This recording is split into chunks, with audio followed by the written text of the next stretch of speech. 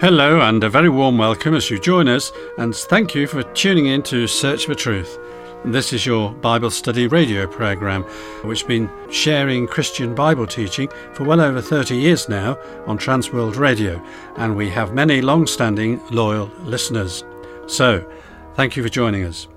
Now, if you've been following this series, you'll know we're considering 5 dimensions of the love of God. And in our penultimate talk today, Brian's dipping into the wide subject of God's love for his children. But perhaps that needs some definition. So I'll hand you over now to Brian to define what he means by his children. Thanks, John. We'll come to that certainly in a moment. God is love is a true statement, one which is found in the Bible. But we also often hear it said that God loves everybody just the same. Now, that's not found in the Bible, nor is it true, except perhaps in the sense of God's providential love. We've seen how God causes his sun to rise on the evil and the good, and sends rain on the righteous and the unrighteous. True, the word love is not used there, but from that verse it can be seen that God treats all his moral creation equally, in terms of his caring provision of sun and rain in order to make their crops grow. Surely we'd say, on that basis, God treats everyone in the same loving way. But that's not the whole story, and we'll see that there are very strong biblical reasons why we can't make any absolute claim that God loves everybody the same, certainly not one which would imply salvation for all.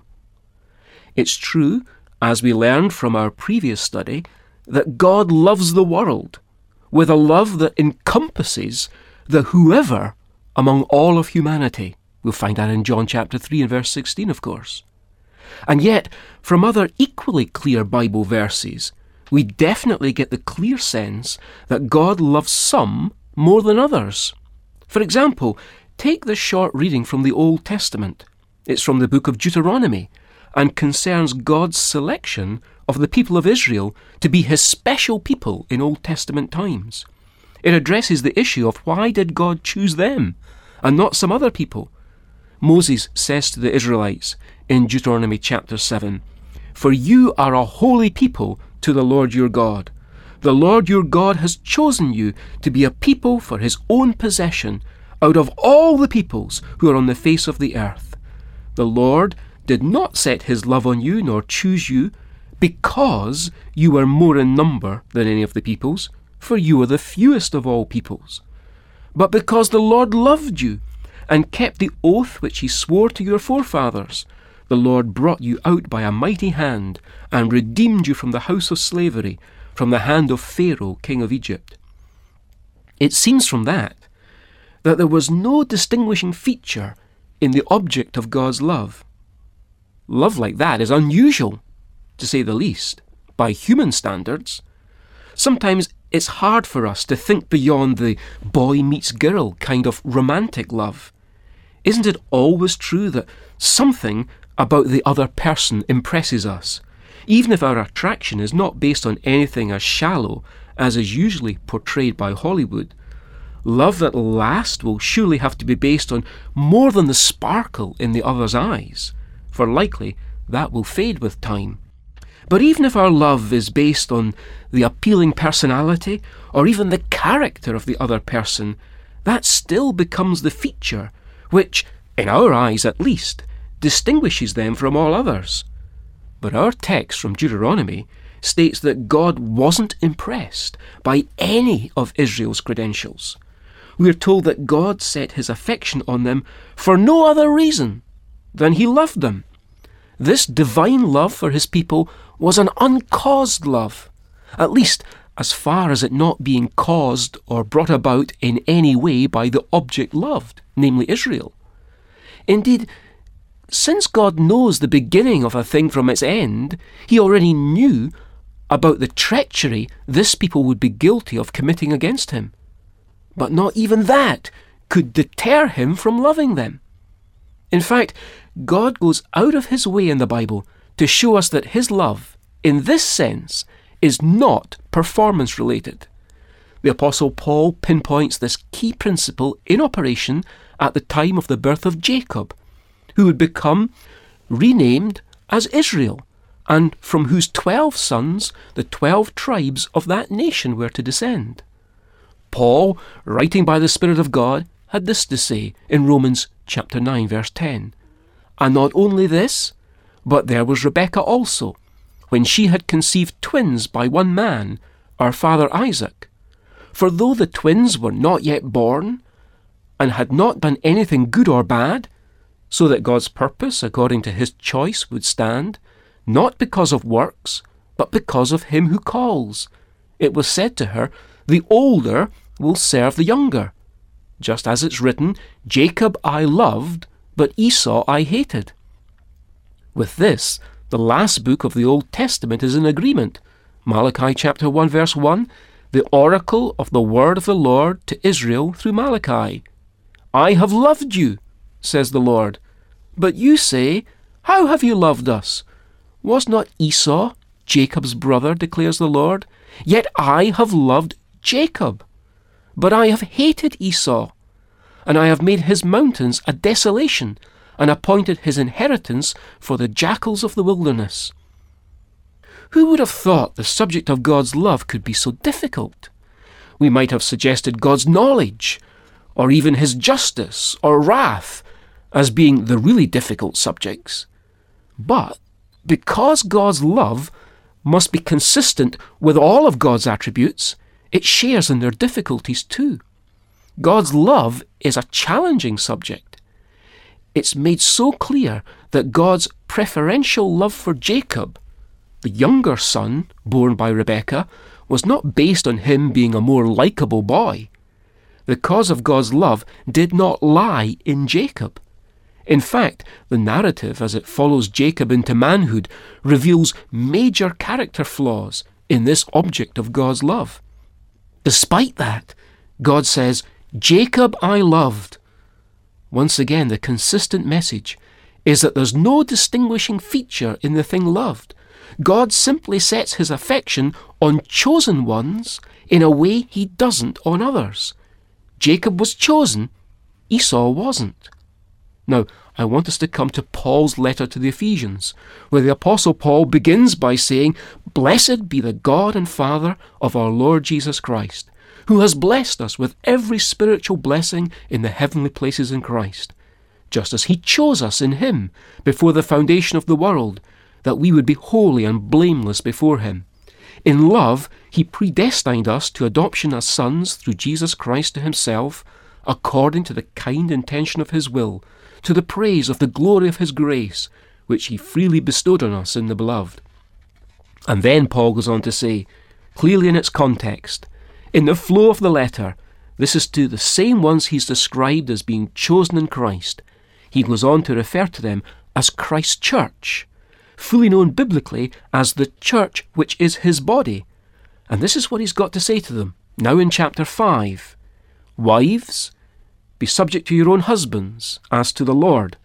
For the husband is the head of the wife, as Christ also is the head of the church, he himself being the Saviour of the body.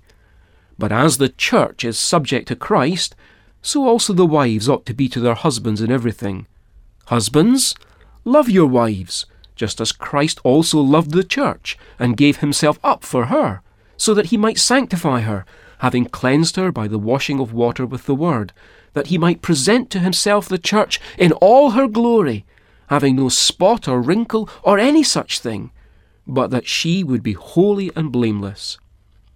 So, God loves, and Christ died for the world in a real sense, as we've previously seen in our studies. But in a different sense, God loves, and Christ died for believers in the Lord Jesus, those who by God's choice become his children. It's not the extent of God's love or even the extent of Christ's sacrifice that matters in these two cases of God's love for the world and Christ's love for his church, but it's the intent behind each that differs. God's desire for the salvation of all in the world and his will for his children to be saved have different intents, but they both express his love. You see, there's a true biblical sense in which Christ, God's Son, died for all, for absolutely everybody. The Apostle John in 1 John chapter 2 and verse 2 speaks of how Jesus Christ died for the sins of all believers. And then he adds, but also for the whole world. But equally, there's a real biblical sense in which he died for his people, his own, his sheep. At the beginning of Matthew's Gospel, we read, Joseph, son of David, do not be afraid to take Mary as your wife, for the child who has been conceived in her is of the Holy Spirit. She will bear a son, and you shall call his name Jesus, for he will save his people from their sins. Jesus didn't die with the intent of saving everyone from their sins. That's what I mean when I say there was a sense in which Christ died for the world, and a different sense also found in the Bible in which he died for all who believe on him. And it's the second sense that Ephesians chapter 5 is dealing with. God's chosen children, Christ's church, are the ones for whom he loved and died for, such that he's made them holy through his death and cleansed them, which is effective when the preaching of God's word is responded to in salvation. If Jesus is your personal Saviour, rejoice in his love today. Let us rejoice in Christ the Lord, who makes our cause his own. The hope that's built upon his word can ne'er be overthrown. Though many foes beset us round, and feeble is our arm, our life is hid with Christ in God, beyond the reach of harm. Perhaps you already know that there's a transcript booklet of all the talks in this series, and it's free to receive. So if you'd like one or more than one for group Bible study or to pass on to a friend, make sure to let us have your postal address, and as for the title, God's 5 Loves. Now, you can also download our booklets via the internet, or you can order by email or by post. So first, I'll give you the postal address. It's Search for Truth, Church of God, Downing Drive, Leicester LE5 6LN, UK.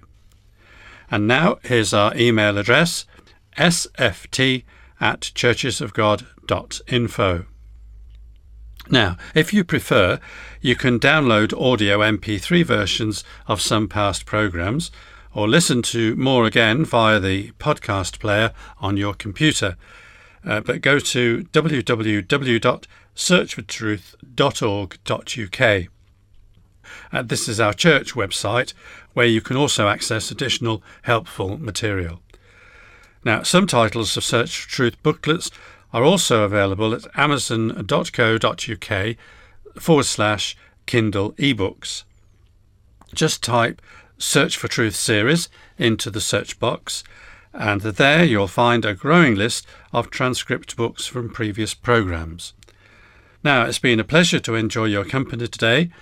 Thanks very much for being with us, and join us next week if you can for the final talk in this series, when we'll be looking at God's conditional love for Christian believers. Until then, it's very best wishes from Brian, David, our singers and me, John. So goodbye, and may God richly bless you.